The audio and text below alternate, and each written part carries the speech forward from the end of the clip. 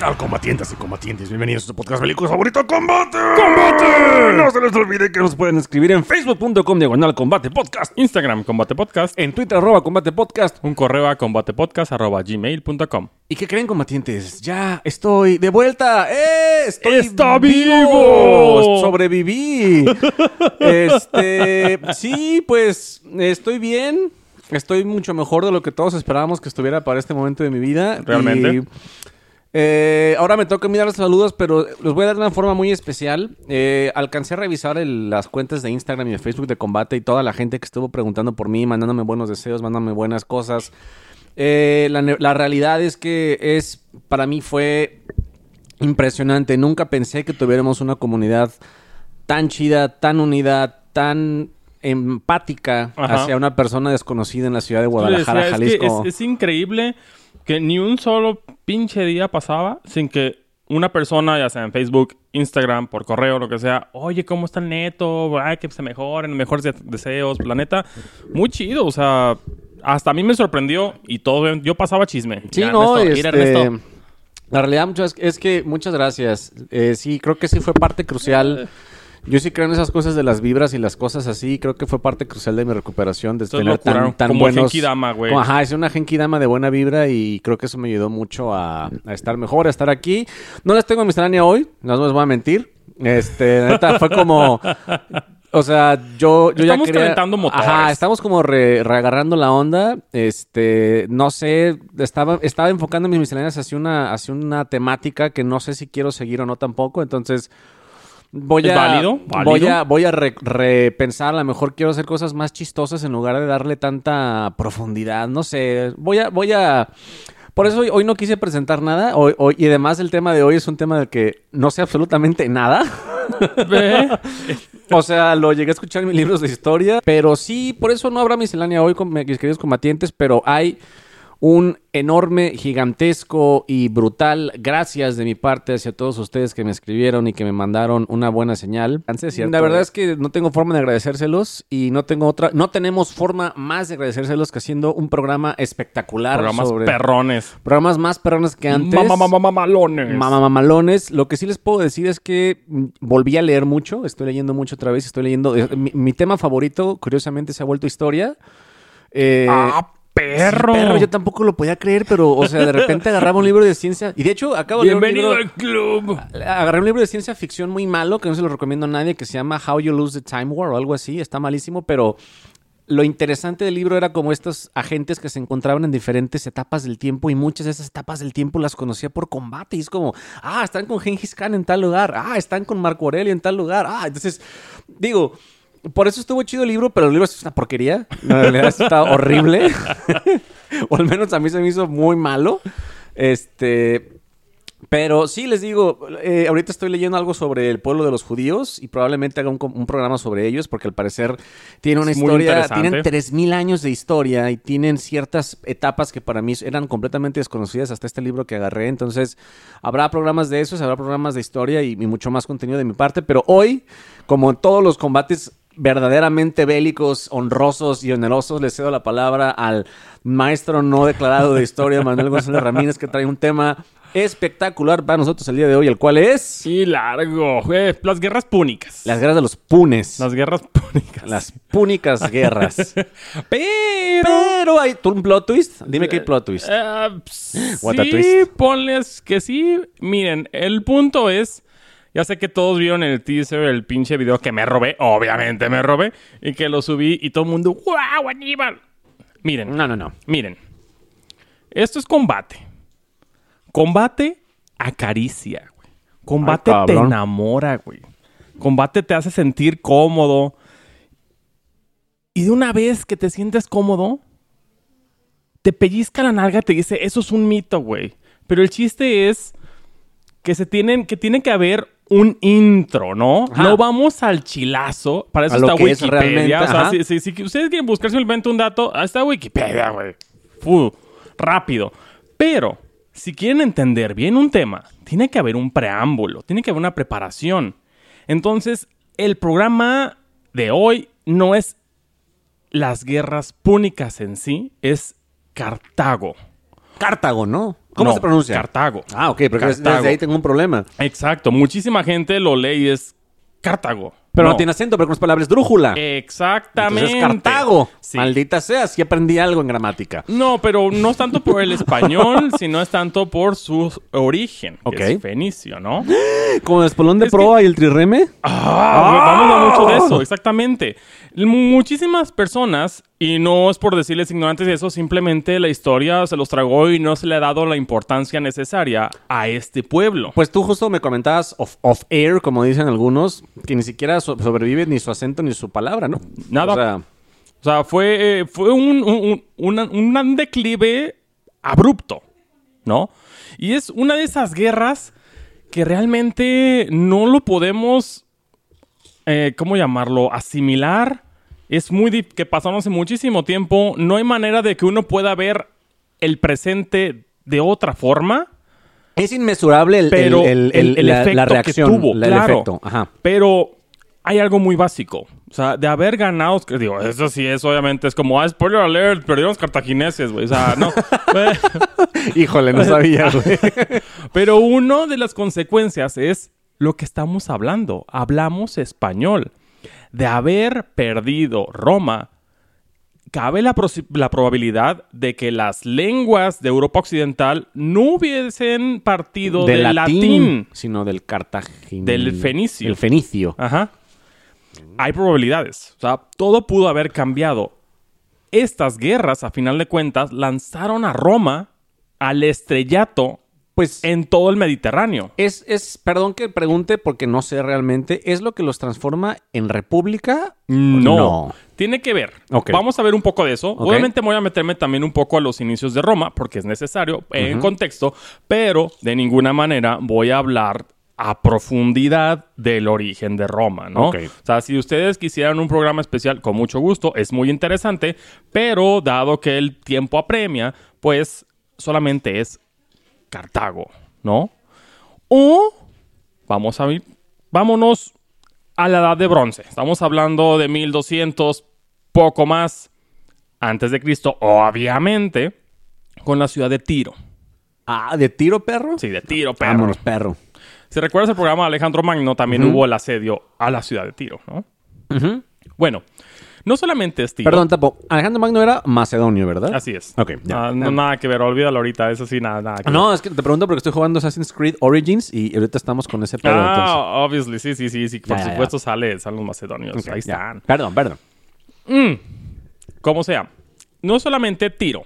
También está Sidón y Biblos, ¿no? Son las 3 ciudades más importantes de los fenicios. Todas estas ciudades están en lo que será actualmente Líbano. Son ciudades, son pueblos de origen semita. Ok. Al estar en la costa levante del Mediterráneo, ellos se empiezan a enfocar a la navegación. Por eso son tan buenos en los barcos. Por eso empezaron, exactamente, ¿no? También, o sea, no es como que ellos han dicho, ay, soy bien, voy a conquistar el mar, güey. No, realmente fue por necesidad. Si se metían más profundo, se estaban topando con potencias como los asirios, ¿no? Babilonios, que realmente no tenían nada que hacer en contra de ellos. Pero, muy hábilmente, se adaptaron a la situación. Se adaptaron tan bien que los asirios realmente no les quitaron su autonomía. O sea, lo respetaron como pueblo, ¿no? O sea, como... Siempre y cuando les siguieran trayendo comercio. Okay. Los fenicios serían los padres del comercio en el oriente, en el Mediterráneo. O sea, ellos recibían mercancía del lejano oriente, por así decirlo, y la repartían en barcos a... Sobre todo de lujo. No, a todo lo que serían los asirios, en el futuro a los babilonios, ¿no? Entre el Tigris y Éufrates siempre pues es zona de conflicto. Siempre lo ha sido, siempre lo será. Pero el chiste es que les llevara riqueza. Les llevaba, o sea, no te llevaban comida, güey. No. Te llevaban oro, te llevaban plata y te llevaban el pigmento morado. ¿Qué es eso, güey? El pigmento morado. Explícate, güey, explícate. El morado realmente, y hay teorías, obviamente, gran parte, se me olvidó comentarlo al inicio, pero es muy difícil saber con exactitud todo este tipo de información de Cartago porque a final de cuentas fue erradicado. Erradicado, borrado de la faz de la tierra. Exacto. Entonces, tenemos muy pocas fuentes. La principal es Polibio. Ajá. En cuestión de Polibio historia. es un historiador romano, ¿verdad? Así es. Sí, por ende, todas las fuentes primarias siempre son así. Los cartagineses y los fenicios eran bien pinches codos, usureros, mentirosos, traidores. No, o sea, ese tipo de cosas. Total, el punto es que no se sabe exactamente de dónde viene la palabra de los fenicios, ¿no? Los cartagineses. Uno que es de fenicios, que en algún idioma es como gente de piel oscura. Por ser mediterráneos. No eran negros. Eran morenazos. Exactamente. Acapulqueños. Pues eran del Mediterráneo. De la banana. Pues sí, de la banana al parachute. El parachute. El parachute. De Fonix, que era el nombre de un molusco. El molusco se llama actualmente Murex. Vale. ¿No? Se molía ese molusco. Y se sacaba el pigmento morado. Morado. Órale. Exacto. Por eso algunas ropas persas eran importantes por ser moradas. Exactamente. El pigmento morado era el más exclusivo. Órale. Durante mucho tiempo, también con los romanos. Sí. O sea, la guardia pretoriana traía colores morados predominantemente, ¿no? Claro. La gente normal no traía pigmentos morados porque no lo podían costear. Los fenicios te venían manejando lo que viene siendo el Zara, el Gucci, todo eso de la época de bronce, güey. Entonces, a los reyes decía, güey, ok, está chido. Tú quédate con tu forma de gobierno, siempre y cuando sígueme trayendo el licenciado Valeriano, que es el Louis Vuitton, y todo todas eso, esas cosas ¿no? moraditas. O sea, disculpe mi francés super naco, pero es lo que hay. Total.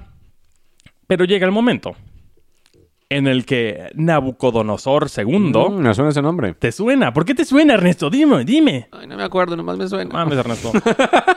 Su antecesor, Nabucodonosor, fue el que hizo el Código de Hammurabi. El Código de Hammurabi, el que corta manos a los ladrones y todo eso. No, bueno, es como la primera representación de leyes escritas, ¿no? Y muy importantes que presenta, por ejemplo, el derecho de la inocencia, de la presunta inocencia. Exactamente. Pero eso es en Mesopotamia, ¿no? Exacto. Bueno, los mesopotamios llegaron hasta Mediterráneo. Pero sí. mijo, pues sorry, se les acabó su fiesta. Oye, pero los asirios, sorry, se les acabó su fiesta, cabrones. O sea, ya no son ciudades fenicias. Ya son de Babilonia. Ah, perro. Ese es uno. También había, y aquí viene lo bonito, ¿no? La leyenda. ¿Gilgamesh? No, ¿Qué? ¿No? Ah, no. Mira. Yo hablaba de Gilgamesh, la historia esta de los babilonios, era la primera. Ajá. Pero historia, no, nada que ver. Ok. Tenemos a un rey. Ajá. Matón. No sé cómo se pronuncia en fenicio, ¿no? Es Matón, el También Matón. cosa curiosa, pero el alfabeto fenicio es el primero del mundo, o de los primeros más antiguos, que es estrictamente establecido. O sea, que ya es un alfabeto bien, no como jeroglíficos como los Egipto, egipcios, exactamente. que eran jeroglíficos. Pero ya es el alfabeto. Esos, a su vez, terminaron inspirando a los griegos, los cuales terminaron inspirando a los latinos. ¿Qué no fue el primero, disculpa mi ignorancia, el arameo? Bueno, ¿cuál es el que usan los hebreos? No tenían alfabeto. ¿No? No estrictamente bien. Sí tenían algunas palabras, pero un alfabeto estrictamente necesario fue el fenicio. Ok. Gran dato combate. Como sea, tenemos a esa persona, ¿no? Uh-huh. Matón, como tú quieras. Pues tuvo un hijo y una hija. Ah, perro. El hijo, Pigmalión. La hija, es súper curioso, pero tiene... Pigmalión. Dos maneras de saber de ella, ¿no? O sea, Elisa. Ajá. Elisa o Dido. Elisa, como la de Elisa y Eliza en Los Simpsons, ¿no será? ¿No? Elisa o Dido. Fenicio antiguo, vete a saber, güey. Entonces es Elisa. Y el otro nombre es Dido. D-I-D-O. Sí, D-I-D-O, como la cantaba con Eminem, güey. Sí. My tears gonna call, I wonder why. Me gusta más Dido, pero... Como sea, esas dos personas, ¿no? Se conoce. Son los dos hijos del rey, ¿verdad? Los hijos del rey. Ok. Obviamente, solamente puede haber un rey. Pues sí. Y rey implica que sea hombre, entonces... Sí. El patriarcado lo hizo de nuevo, ¿no? Y no. Ah, oh. No. Realmente no se sabía aún a quién le iban a dar el reino. Pero Órale.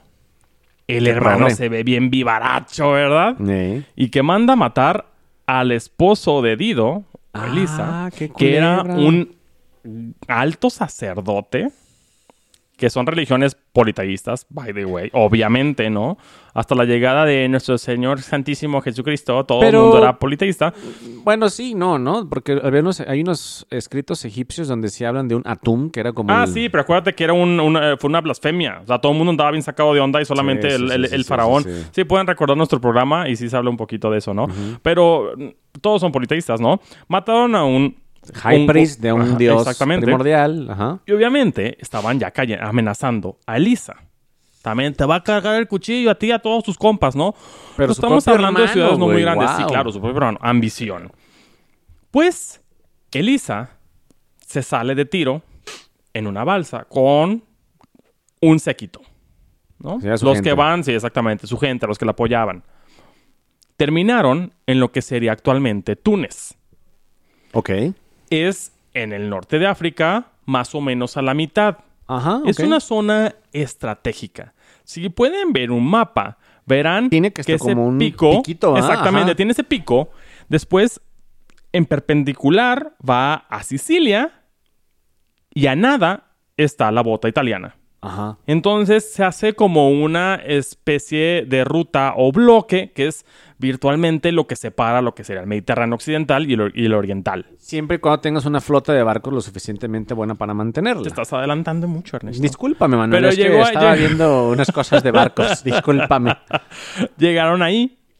Obviamente ya estaba ocupada esa zona por libios. Malditos La gente libios. libia. Ellos mataban al Dr. Brown. Pero, pues vieron que esta mujer venía con un saquito técnicamente huyendo. Y pues le dijo, pues sí, ok, quédate aquí. Pero pues tú sabes que el muerto y el arrimado a los 3 días apesta. Entonces como que ya dijo, "Ay, ya no está chido que esta mona esté aquí. Ok. Eventualmente me va a traer problemas." Le dijo, ok, te traigo una burlona... ¿cómo se llama?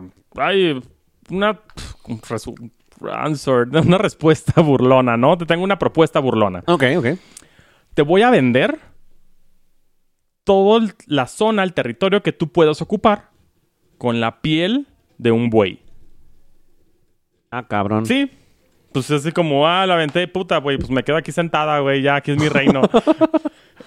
Pero Elisa, Muy lista. muy astuta, digna de una fábula caperrona, agarra su pinche cuchillo más afilado que tiene y corta la piel del güey en las tiras más finas posibles. Entonces hace un círculo. Con eso logra hacer una zona mucho más grande que incluye una colina circundante. Y eso sería perro. el origen de Cartago.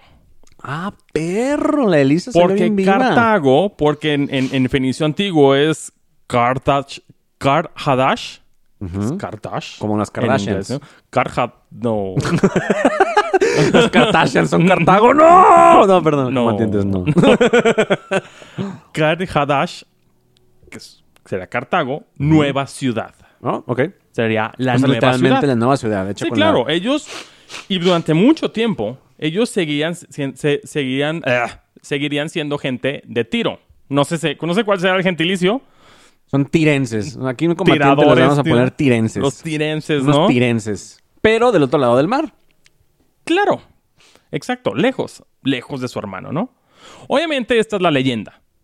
Ya, la realidad... La realidad es de que efectivamente había problemas del tinte político y religioso en Tiro, lo cual, pues, hizo que mucha gente emigrara. Se exiliaran por sí Exacto. mismos, ¿no? Que hicieran un éxodo, por así Pero decirlo. ya existían enclaves cartagineses en gran parte del Mediterráneo. O sea, que hubiera un enclave en lo que será actualmente Túnez no es de sorpresa. Aunque a final de cuentas no se sabe con certidumbre, por las razones ya comentadas. Bueno. Estamos hablando de 814 a.C. Ok. Hace mucho tiempo, ¿no? Pero, pues, la nueva ciudad sería realmente una colonia. Sería una colonia. Ahí va a estar Tiro. Los grandes políticos de Cartago van a ir por lo menos una vez al año, así como si fuera peregrinación de la Meca, pero para llevar tributos a la ciudad y para adorar a su rey principal, que sería Melkart. Ok. En Cartago va a haber también unas deidades propias de ahí. Lo principal sería Baal Hamón. Y tú, pues leyendo... pues sí voy al jamón. Bueno, no sé si es Amón, Baal Amón. Probablemente no. Y suena a Amón más egipcio, ¿no? Tú sabes que en este mundo todo es influencia. Pero Baal es muy importante. Si recuerdas la Biblia, sale mucho Baal. Es como un demonio. Un demonio, ¿no? Pero también era el nombre que se le daba a un dios de los nórdicos. Si no recuerdo, ahorita esa no estoy fuente la tengo con los nórdicos, ligeramente aceptada. Pero sí, realmente la Biblia lo tomaría como un demonio, porque simplemente era un dios de otra religión. Sí, claro. Balamón, aunque es como el gran dios, es un gran mandilón. Ok. Porque la que rifa es Tanit. Tanit. Que es la patrona, es como una diosa de guerra de Cartago. Obviamente dado a Elisa. Ay, se me olvidó contar de Elisa otra vez, otra cosa. Cuéntale de Elisa, no importa. Elisa, ok, se quedó ahí, pero... Y esto va ahorita, va muy de la mano con lo que voy a contar. Elisa ya tenía su ciudad, todo chido. Ajá. Pero llegó un rey bereber del sur y le dijo... Oye, mija. Mire, mija, pues se mira bien. Se mira que lo mueve chido. Entonces, la quiero para vieja. Y si no acepta... Me echo a su tierra. Los mato a todos. Y Elisa... ¡Ay! Pues yo no quiero. Pues... Hicieron, obviamente, en un ritual, hicieron una pira. ¿Qué es una pira, Manuel? Fuego. Ah, ok. Una fogata, pues. Una fogata. Pero de ritualista, ¿no? Exactamente. Okay. Y ella se lanzó a la pira clavándose una espada diciendo que jamás se iba a casar con ese hombre. O sea, ¿se suicidó? Se suicidó. O sea, Elisa termina suicidándose en una pira. Para evitar... casarse con un gañán. Exactamente. Ok. Wow. Aquí viene algo muy, muy, muy delicado, sorprendente, horrible de los cartagineses. Es altamente probable que hacían sacrificios al fuego. Con mujeres. Con niños. Oh, nice. O sea, ¿cómo se sabe esto? Los huesos de los niños no están propiamente formados. Es decir, a altas temperaturas se desintegran. No es como un hueso de un adulto. Entonces, pues tú puedes decir, si se hicieron polvo los pinches huesos, pues ¿cómo puedes saber? Los dientes. Y se han encontrado dientes de niños en lo que serían rituales, lugares de sacrificio.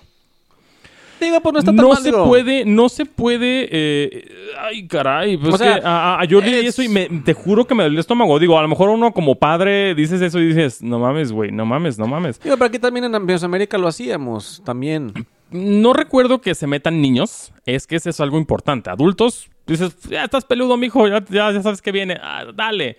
Pero o sea, meter niños... ¿Niños que estamos hablando? ¿7, 8 años? Porque aquí se mataban de 14, 15. No. 5 años menos. Ah, no, bueno, eso está la... los espartanos los aventaban al río, güey. Sí. Está gacho. No estoy diciendo que esté chido matar niños, pues. Quemados. Quemados. Bueno, ok, sí. No. Quemados. O sea, Lenda, no manches, güey. O sea, está bien. No vamos a hablar sobre...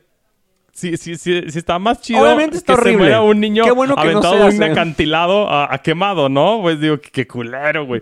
Pero esto es lo más... ¿Cómo llamarlo? Controversial de los cartagineses. O más bien de los rituales cartagineses. ¿Crees que se cree que tiene algo que ver con Elisa o con Dido? No se sabe, pero es probable dada la leyenda. Okay. Exacto. No era tampoco muy probable, pero cuando los cartagineses estaban en aprietos, era cuando obviamente se incrementaba la quemadera de niños. Que no se sabe, obviamente ahí dice que era...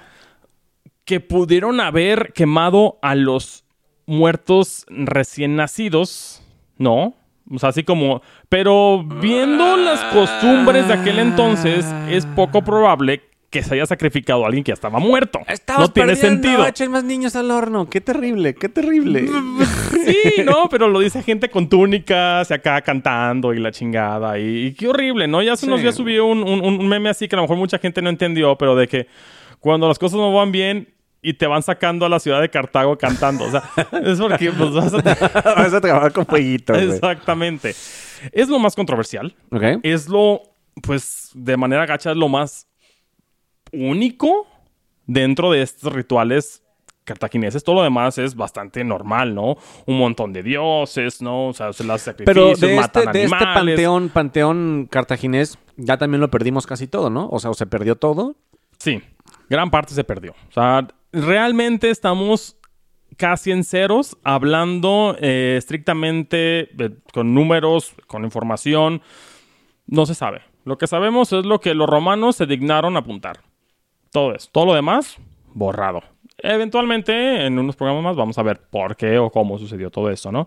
Ok. Bueno, como sea. Los cartagineses, obviamente, era comercio. El comercio es todo. Por ende, no te ha de sorprender que su estructura política fuera que tenían dos especies de reyes. Ok. Que no tenían... realmente no tenían muchas funciones. Ok. La mayor parte estaba... que recaía sobre lo que sería unos... como un senado, más o menos. Un grupo de gente que No sería senado, porque la palabra senado sería estrictamente latina, romana. Ajá. Pero es un equivalente, que tampoco tenemos... manera de saber cómo se llamaba. Cosa muy curiosa, pero Aristóteles alababa mucho el sistema político de Cartago. Es lo poco que se sabe. Erróneamente decía que porque no había problemas internos civiles con esa forma de gobierno. No tenía problemas civiles, pero vamos a tener que tener un montón de problemas de otra índole.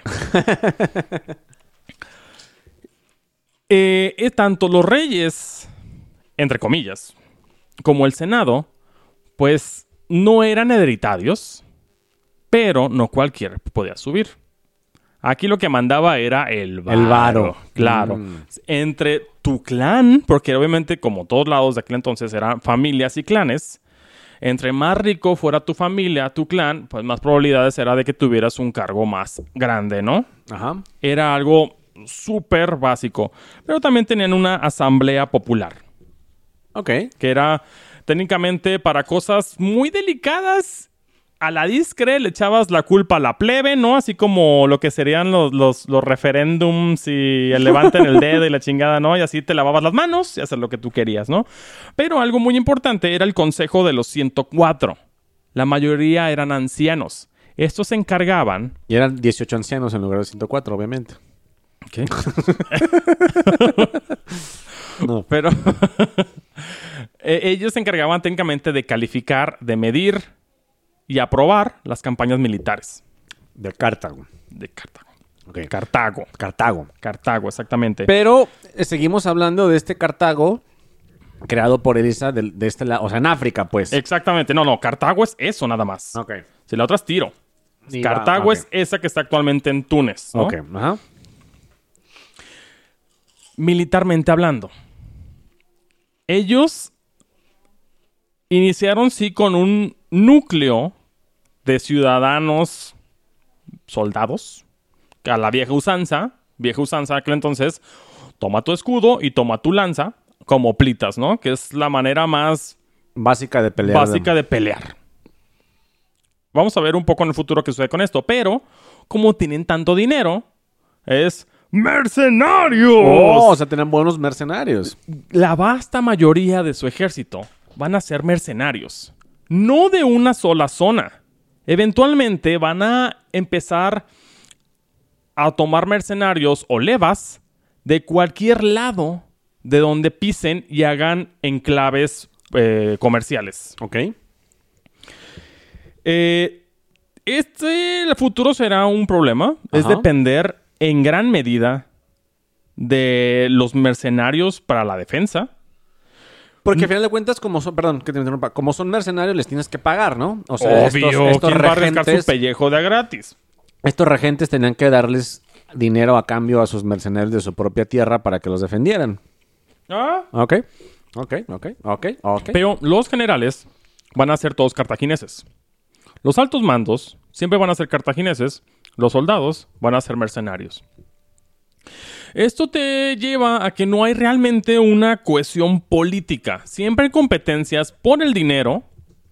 Y realmente al no ver una estructura ciudadana militar, no hay manera de poder subir. Okay. Es extraño. No estamos acostumbrados no hay nada similar actualmente, ¿no? O sea, no lo puedo tomar como referencia. Pero así es como lo hacían. Ellos eventualmente en África se empezaron a expandir a base de las ciudades libias. Ok. ¿No? O sea, fueron a agarrar territorio conforme... Pero no lo hacían tipo romano o tipo un imperio... ¿cómo llamarlo? Clásico. Lo hacían siempre en pro de obtener ganancias y recursos. O sea, yo te voy a atacar, güey, simplemente si yo veo amenazado ese puesto comercial. Este puerto, ¿me lo estás amenazando porque no eres mi compa? Ok, voy, te parto tu madre. Y me dejas el puerto aquí para seguir recibiendo mis barcos que vienen de... Exacto, pero si tú simplemente aceptabas a mis puertos y me asegurabas que no iba a ser una amenaza, tú puedes tener un gran nivel de autodeterminación. Tú sigue con todo lo que tú quieras, simplemente... Pues Respeta. Sí, claro, me vas a dar algo de tributo porque yo te voy a defender... Porque me tengo que asegurar que tú no vas a atacar. O sea, así es como una relación extraña, si lo quieres ver así. Ajá, es como... si eres mi... Eres mi vasallo, pues eres fiel. Eres mi vasallo, exactamente. Pero no me voy a meter en tus broncas. Simplemente a mí no me afectes en ganar dineros. Mira, nomás que capitalistas me salieron enteramente. Eventualmente se empezaron a expandir tanto a la península ibérica también, a España. Vale. España, y a final de cuentas, y lo vamos a ver en programas futuros, era su mina de plata. De ahí sacaban muchísima plata. Las Islas Baleares, donde está Ibiza, ahí sacaban los mejores honderos del mundo antiguo. ¿Honderos? O sea, que con la onda como David y Goliat. Julio César eventualmente también sacaría a esa gente. Órale. Esos mismos los honderos. Los honderos de las Islas Baleares es como... Son míticos. Y cosa súper curiosa, pero actualmente en las Islas Baleares es como un deporte... pues, ¿cómo llamarlo? Nacional, porque sí, esa es la nación de la gente de las Islas Baleares, ¿no? Y estaba viendo un documental de eso. Y estaba chidísimo porque hasta señoras grandes agarraban su onda y era darle a unas dianas. Órale, ¿y con piedra o con qué le daban? Claro, con piedra. Wow. Obviamente no había gente al lado, pues... Pero todo chido. O sea, me llamó muchísimo la atención que la gente de manera normal agarraba la onda y lo hacía como deporte. O sea, como siempre lo hicieron siempre ahí. Siempre agarraron la onda esos güeyes. Pero bueno, esto es a grandes rasgos lo que es Cartago, ¿no? Lo que es esta gente. Ahora, cosa curiosa. Pero para el 509... ¿Antes de Cristo? Siempre va a ser antes de Cristo. Ah, chingada. Sí, de estos cabrones no nos tocaban el después de Cristo. Pobrecitos. Para el 509, hacen un tratado muy importante, incluso plasmado en bronce. Ah, cabrón. Con un pueblo en potencia. Egipto. Los romanos. ¿O se hicieron las paces antes de que todo valiera? Espérate, viene más. Este es un programa, es un tema mucho más profundo de lo que uno llega a pensar que es simplemente Roma contra otro pueblo. No, es más profundo. Es increíble cómo se degradó todo. Pero hicieron las paces. Porque los romanos para este entonces, y aquí vienen los romanos, ellos fueron un pueblo de ovejeros, de ganaderos, súper básico los cabrones. También creado cerca del 750. También tiene una leyenda que es Rómulo y Remo, ¿no? Que se inventaron la loba y exactamente, ¿no? Total. Ellos están en una zona, a diferencia de los cartagineses, totalmente hostil. En el norte están los etruscos. Ok. Que son en gran medida influenciados por los griegos. En el sur están los samnitas, están los latinos. O sea, realmente hay muchos pueblos guerreros. Los romanos no pelean mucho. Los romanos entonces no. Pero tuvieron que aprender a la mala, güey. O ¿Sabes qué? Aquí ya agarramos la onda y es o matas o te matan, güey. Entonces, a final de cuentas, y obviamente esto abreviando en gran medida, pero en la sociedad romana se empezó a ver unas paterfamilias, que esto va a ser muy importante, ¿no? Las familias, pero que buscaban la obediencia, la severidad, la lealtad, ¿no? Ellos sabían que a final de cuentas las únicas virtudes que valen en esta tierra es la voluntad, el sacrificio, el coraje. Ay, Dios. Que no van a sobrevivir de otra manera. Y de ser una nada, técnicamente una serie de 7 colinas. Como si fueran unos menonitas se convirtieron en unos pinches espartanos. Ándale, wow. De menonitas a espartanos. Y empezaron poco a poco a expandirse. Y los cartagineses vieron así como... Achis, Achis, los mariachis con los romanachis. Ok, me interesa por 2 razones. Una, pueden ser aliados a futuro. Y 2, tengo unos rivales comerciales en el norte del Mediterráneo, los etruscos. Si estos cabrones se ponen vivos, por tierra se los pueden acabar. Y yo hago un tratado con Roma para hacer comercio y todo chingón. Exactamente. Yo no pierdo. Simplemente tengo un backup plan. Si me meto en broncas con los etruscos, los romanos pueden ser mis aliados y se los echan. ¡Suena perfecto! Y así será. Pero es el primer acercamiento que tienen. Los cartagineses, eventualmente, van a ponerle el ojo a Sicilia. Okay. Es la isla más grande del Mediterráneo. Un poco más grande que Creta. Creta, olvídala. Pero ahí están los grandes mercaderes del mundo antiguo. Los griegos. Los griegos también serían su gran competencia, pero sería realmente amistosa en gran medida, salvo en Sicilia. En Sicilia va a haber una ciudad muy importante, la más importante, Siracusa. Siracusa. Sí, he escuchado de esa. Vas a escuchar, siempre has visto a alguien de Siracusa, ¿no? Y de hecho, tengo una sorpresa en el futuro de un personaje que vas a conocer. No te lo voy a echar a perder la sorpresa. Por favor, no spoiles, Manuel. No, pero un personaje que vas a decir, no mames. Sí, güey. Y sí. Como sea, los cartagineses y los griegos en Sicilia siempre tienen una relación súper enferma de amor y odio. Como, mi compa, ¿cómo estás? Y le das unas palmadas bien duras en la espalda. Sí, bien, como hijo de tu puta, de esa pinche novela supernaca de amigas y rivales. Igual, güey. Igualito, cabrón. Así que se ven y no te puedo decir bien, porque sé que si no te va bien, me va mejor a mí, güey. Pero a veces te portas chido. Ajá.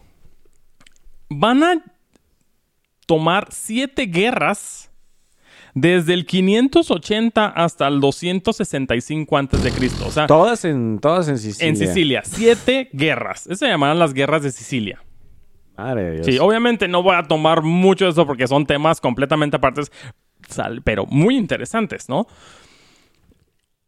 Siempre sería contra Siracusa, que es la ciudad más grande de ahí, ¿no? De griegos. Son griegos ellos. Es donde está la armadura de Pegaso y la de Shirio y la de Yoga. ¿No? Muy probablemente. No creo. Creo que es más cerca de la Grecia continental, pero... maldita sea. Tenemos aquí personajes como Helos, ¿no? Ok. O mi nuevo nombre favorito, Agatocles. Agatocles. Está bien perro, güey. Ustedes se pueden referir a mí ya como... En lugar, olvídense el Manolo, ya soy Agatocles, güey. Me encanta el Agatocles, güey. Agatocles va a ser la verdadera pesadilla de los cartagineses. La isla de Sicilia se va a dividir. La parte oriental va a ser de los griegos, la parte occidental va a ser de los cartagineses. 7 guerras y virtualmente nada va a cambiar. Se van a mantener con las siempre se va a mantener las mismas. Se va a ganar una que otra ciudad, porque acuérdate que hay muchas ciudades y aldeas y se decantan de un lado y del otro, ¿no? Siempre. Y siempre va a ser pelear por la lealtad de una u otra ciudad. Y siempre va a ser un tiradero de dinero y de sangre en esos lugares. Cosa súper curiosa, pero los ejércitos cartagineses, al ser de mercenarios, a veces no tenían fin, o sea, no tenían una fecha de caducidad. Y había generales que se quedaban años con su ejército de mercenarios en Sicilia, valiendo madre. Y Sócrates decía que los cartagineses tenían una oligarquía en casa, pero tenían un rey en el campo de batalla. Y a final de cuentas era cierto. Vaya, vaya. O sea, el general mandaba y muchas veces no explicaba qué iba a hacer. Simplemente era como, mande más varo porque quiero más gente, güey. Y le mandaban dinero. Pero aquí viene lo triste. Pobre de aquel cabrón general que técnicamente derrochara los recursos de Cartago. Los castigos en contra de los generales ineptos eran muy duros. La mayoría terminaban crucificados. O sea, pues es que al final de cuentas le hice donde más les duele, ¿no? En el bolsillo. O sea, güey, perdimos un chingo de varo por tu culpa y venimos a hacer dineros. Tú como general perdías una batalla. Te costaba la vida. Te costaba tu vida varo. literal, güey. Y un bar, sí, había multas y la chingada. O sea, ¿esto qué provocaba? Pues generales hipercautos, güey. Sí, o sea, no eran agresivos. Eran así como, mejor no. Me la voy a pensar 2 veces antes de hacer esto. Mejor no. También había obviamente mucha grilla política con los generales. Los generales tenían que ser aprobados por la asamblea. ¿Los 104? Los 104 los ponía la asamblea popular. Decía, sí, güey. Y un dato curioso, pero leyendo desde siglos antes desde Aníbal, por ejemplo, va a haber un montón de Amílcars, un montón de Aníbals, un montón de Janos. No sé si la falta de fuentes hizo que la gente dijera, este también se llama igual y este es como los coreanos que todos son Kim y Jong, güey. O sea, pero todos se llamaban igual. Es súper confuso en algún punto. Y también una cosa que esto vale la pena recalcar, y espero se lo graben, pero los mercenarios, una vez terminada la campaña, bye. Oye, ¿pero qué? Bye. Y ahí te quedas, güey. Y mi lana, o sea, y me va. No, le daban su dinero. Pero el punto es, no lo regresaban, güey. O sea, te puede regresar como tú puedas. Aquí es tu dinero, güey. Muchos decidían quedarse donde fueron despachados. Ya, es como, pues aquí me quedo con lana, pues empiezo aquí mi casita. Eso traería problemas a futuro. Lo vamos a ver. Es un tema importante. Pero bueno, Agatocles.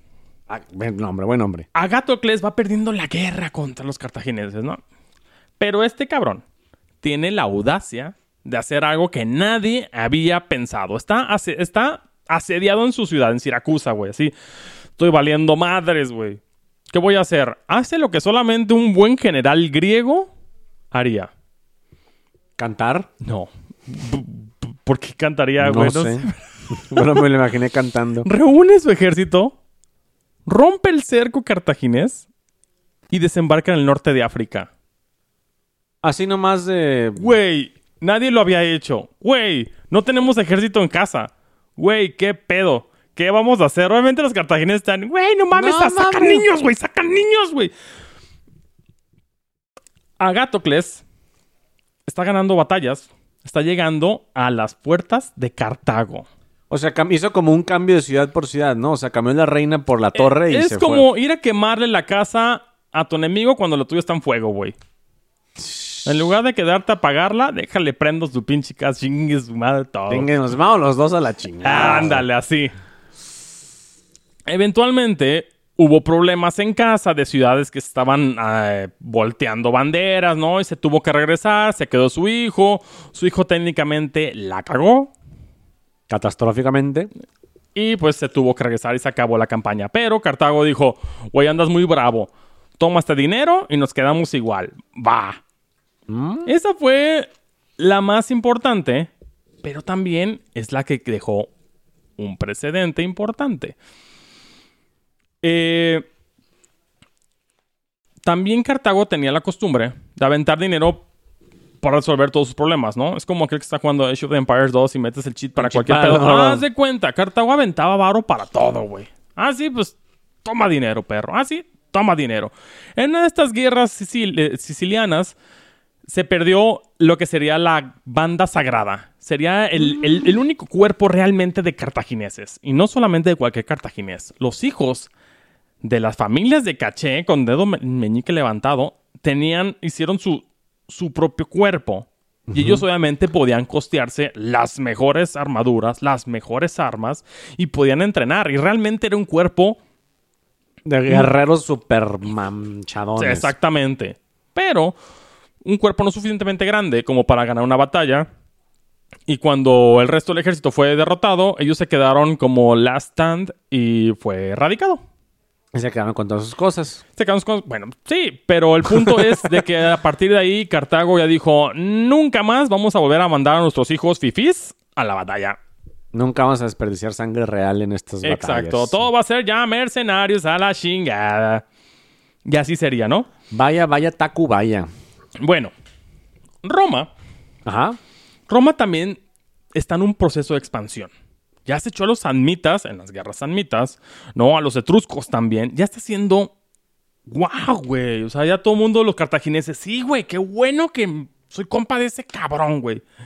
Para el 340... Sí, si bien también le ha ido mal. Los galos, que serían la parte donde está ahorita Milán, Torino, todo bla, bla, bla. Eso es todavía territorio galo. Sí. O sea, no toda Italia es Roma todavía. Sí, ¿no? El sur, lo que sería la Magna Grecia... El sur de Italia, ahí están los griegos todavía. O sea, solamente el centro de Italia sería Roma. En el 387, los galos van a saquear Roma, güey. Será la primera vez que Roma es saqueada. Primera de muchas. Sí. Pero en el 342, pues el 348, perdón, hay otro tratado de Cartago y Roma, güey. O sea, siguen siendo compayes. Siguen siendo compadres, güey. Ellos poca madre, o sea, güey, porque ya vio Cartago que, pues, el vato sí la está rifando, güey, es su gallo, ahí los puede ayudar. Pero es más específico. Ya no solamente era como, güey, soy tu compa, cualquier cosa, llámame. No, era delimitar influencias. O sea, ya los cartagineses veían que los romanos iban chidos y es, mejor vamos delimitando. ¿Y sabes qué? La Iberia, la península ibérica es mía, güey, no la toques. Y los romanos, cero pedos, güey, la chingada. Tuya. Derechos comerciantes, que era, de comerciales, perdón, que era cualquier mercader romano en Cartago será tratado como un cartaginés. Okay. Así los comerciantes cartagineses en Roma serán tratados como romanos. O sea, con buen trato. Todo derechos, todo bien, porque a final de cuentas es el business, ¿no? Andamos buscando business. La biznaga. Y además, Cartago le envió una corona de 11 kilos de oro a Roma, güey. Los romanos vieron ese regalo con tan alta estima que lo pusieron en su mejor templo, el de Júpiter. Ay, hijos de su madre. Aquí está la corona. ¿Existe esa corona o se fue a la mierda en la historia? Güey, yo creo que alguien se lo robó, güey. Alguien la fundió, no sé, güey, pero pues no creo. Acabó en una crucecita. A final de cuentas, tanto los romanos como los cartagineses... 11 kilogramos de oro. Exacto. Está cabrón, ¿no? Para que veas el dinero que había en Cartago. O sea, en Cartago había varo, mijo. No, aparte, imagínate el mercado, el barco que va con esa madre. Que no me salte, que no me salte, que no me salte. No, obviamente los cartagineses eran los amos y señores del mar. Ellos crearon el trireme y el quinquirreme. Cosa súper curiosa, pero sería como el Ikea de aquel entonces. Qué bueno que tocaste el tema. Sería como el Ikea de aquel entonces. O sea, lograron hacer planos para que cualquier carpintero con experiencia rústica de lo que quieras pudiera armar un barco. Órale. O sea, ya hacían partes y con instrucciones, güey. Entonces tú ya podían hacer decenas de barcos al mes. Gracias a eso. Ya no tenías que ingeniártelas tú raspándole. Ya, le raspé más de este lado, güey, bájale. No, sino que era como, ok, ráspala aquí, ráspala acá. Esta parte va ensamblada con esto. O sea, era una línea de montaje, güey. Eso era algo también exclusivo y nuevo a los cartagineses. Ellos pusieron el espolón de proa. Sí. Ya, ellos, a final de cuentas, eran los pioneros de la navegación. Ellos fueron los que inspiraron a todas las demás naciones a hacer barcos de verdad y a navegar. Exactamente, ¿no? Eran ellos. Entonces, a final de cuentas, tú puedes hablar, sí, hay piratas. Bueno, a meterte con la armada cartaginesa, estás hablando de palabras muy grandes. O sea, ellos eran los piratas amos. O sea, antes de Cristo. Sí, claro, siempre ha habido piratas, güey. Acuérdate que pirata es un cabrón que roba en el mar, güey. Okay. Punto. Se acabó el problema.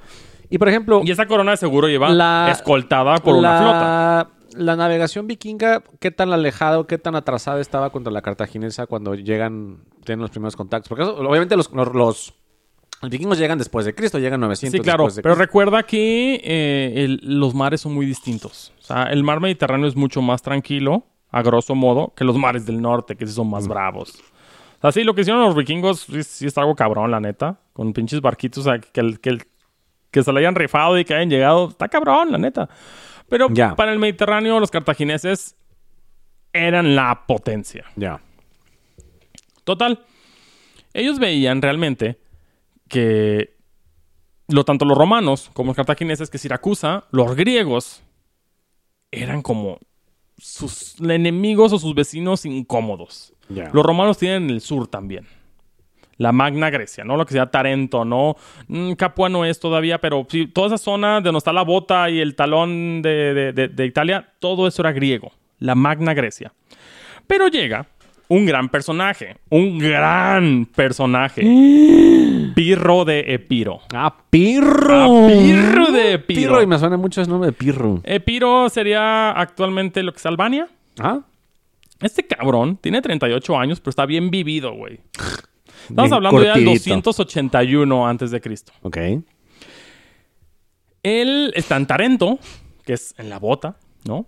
Pero él, haz de cuenta, 38 años y ya estuvo en Macedonia, en Egipto, ya lo depusieron varias veces de gobierno. O sea, él está en todos lados, ¿no? Y es descendiente indirecto de Alejandro Magno, güey. Y se nota. No es muy famoso. Va a ser famoso por una cosa en especial. Pero él es uno de los mejores generales griegos de la época. Está cabrón. O sea, Pirro de Epiro está cabrón. Pues Tarento le pidió ayuda. Dijo, güey, Piro, por los griegos, güey. Piro, paro, güey. Pirro, haz paro. Y llegan, porque vienen los pinches romanos y andan bravos, güey. Están muy bravitos los romanos. Y nos quieren tumbar todo.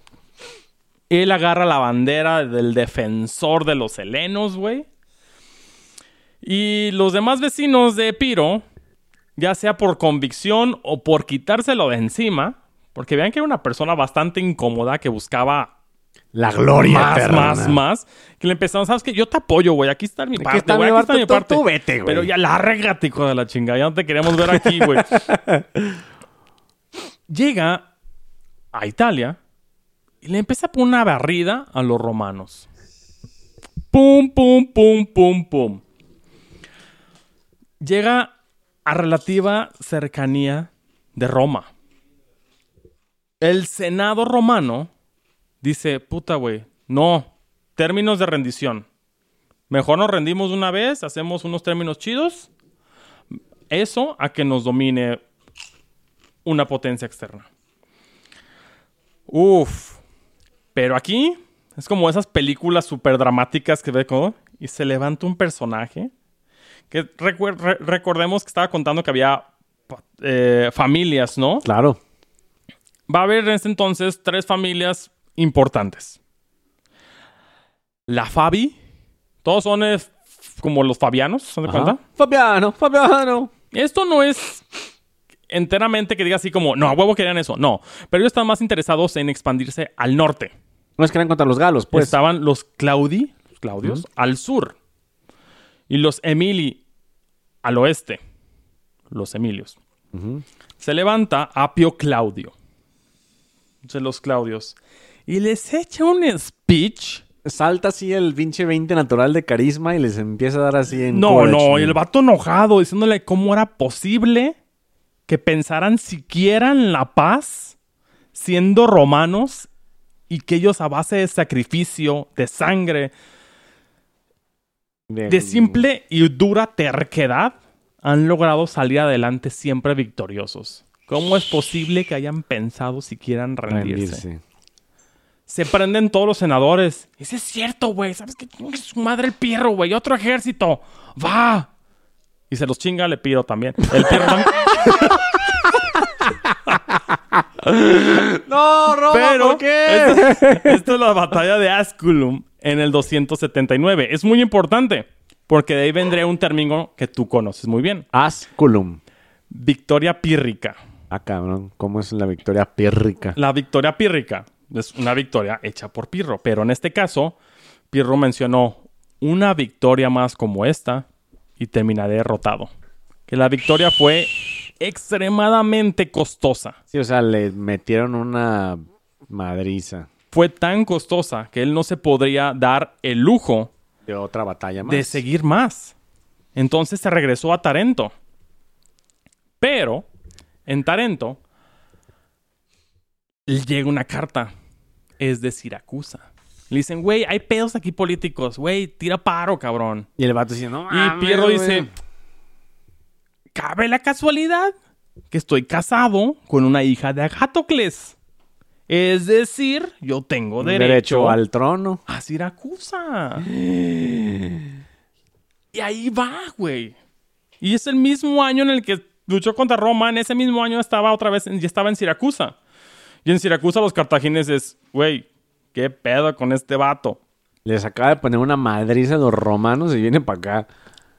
Pero cosa curiosa es que para cuando estaba Roma, así como que, güey, vamos, ¿qué hacemos con Pirro? Una flota cartaginesa se acercó a Roma y les dijo, güey, venimos a hacerles paro. Los romanos la rechazaron. Y dijimos, no queremos su ayuda. Roma puede solo.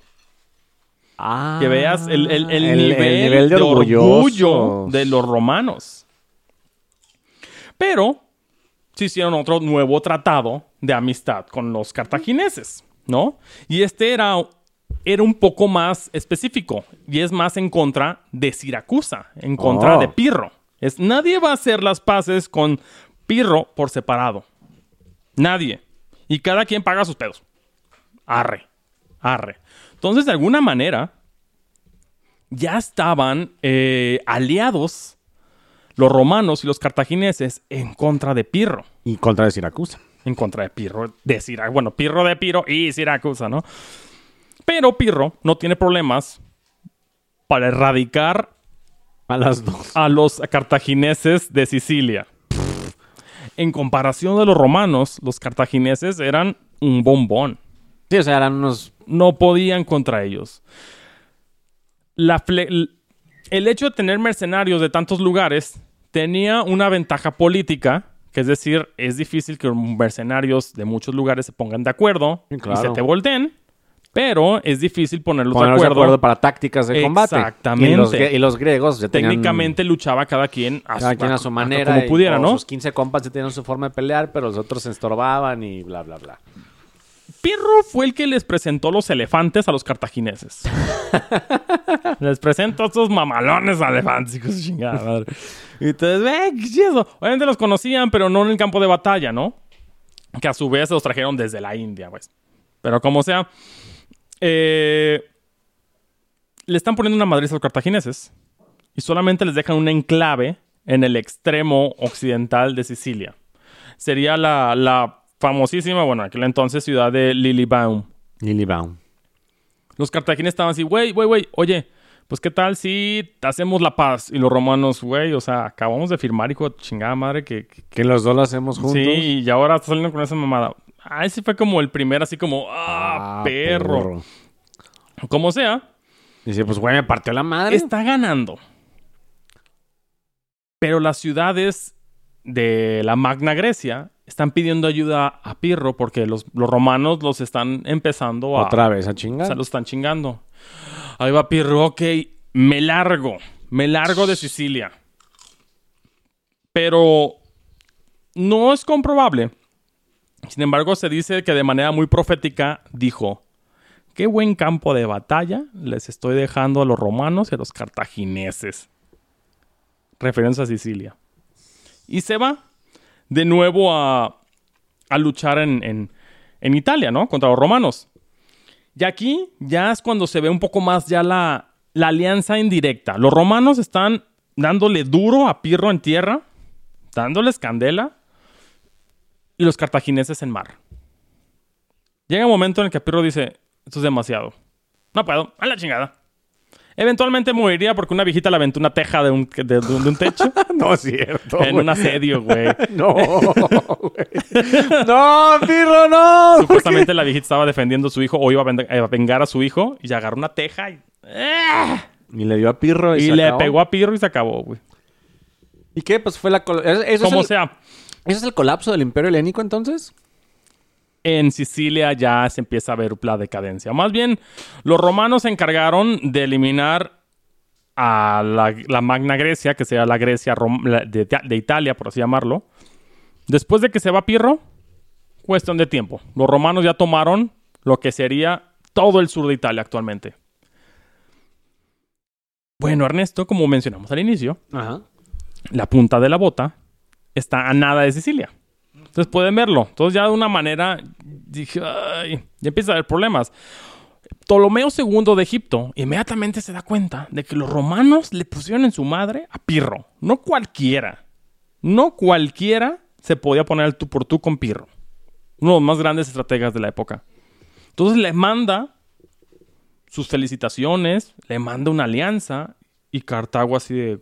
Oye, güey. Te vas a aliar con los egipcios, que son también unos competencia en el Mediterráneo. Y Roma es de... Entonces aquí viene lo que sería lo inevitable de un conflicto. Ptolomeo era helénico también, Así es, claro. Bien, los romanos son voraces. Y esto se debe principalmente a la clase política. Eso es algo muy importante.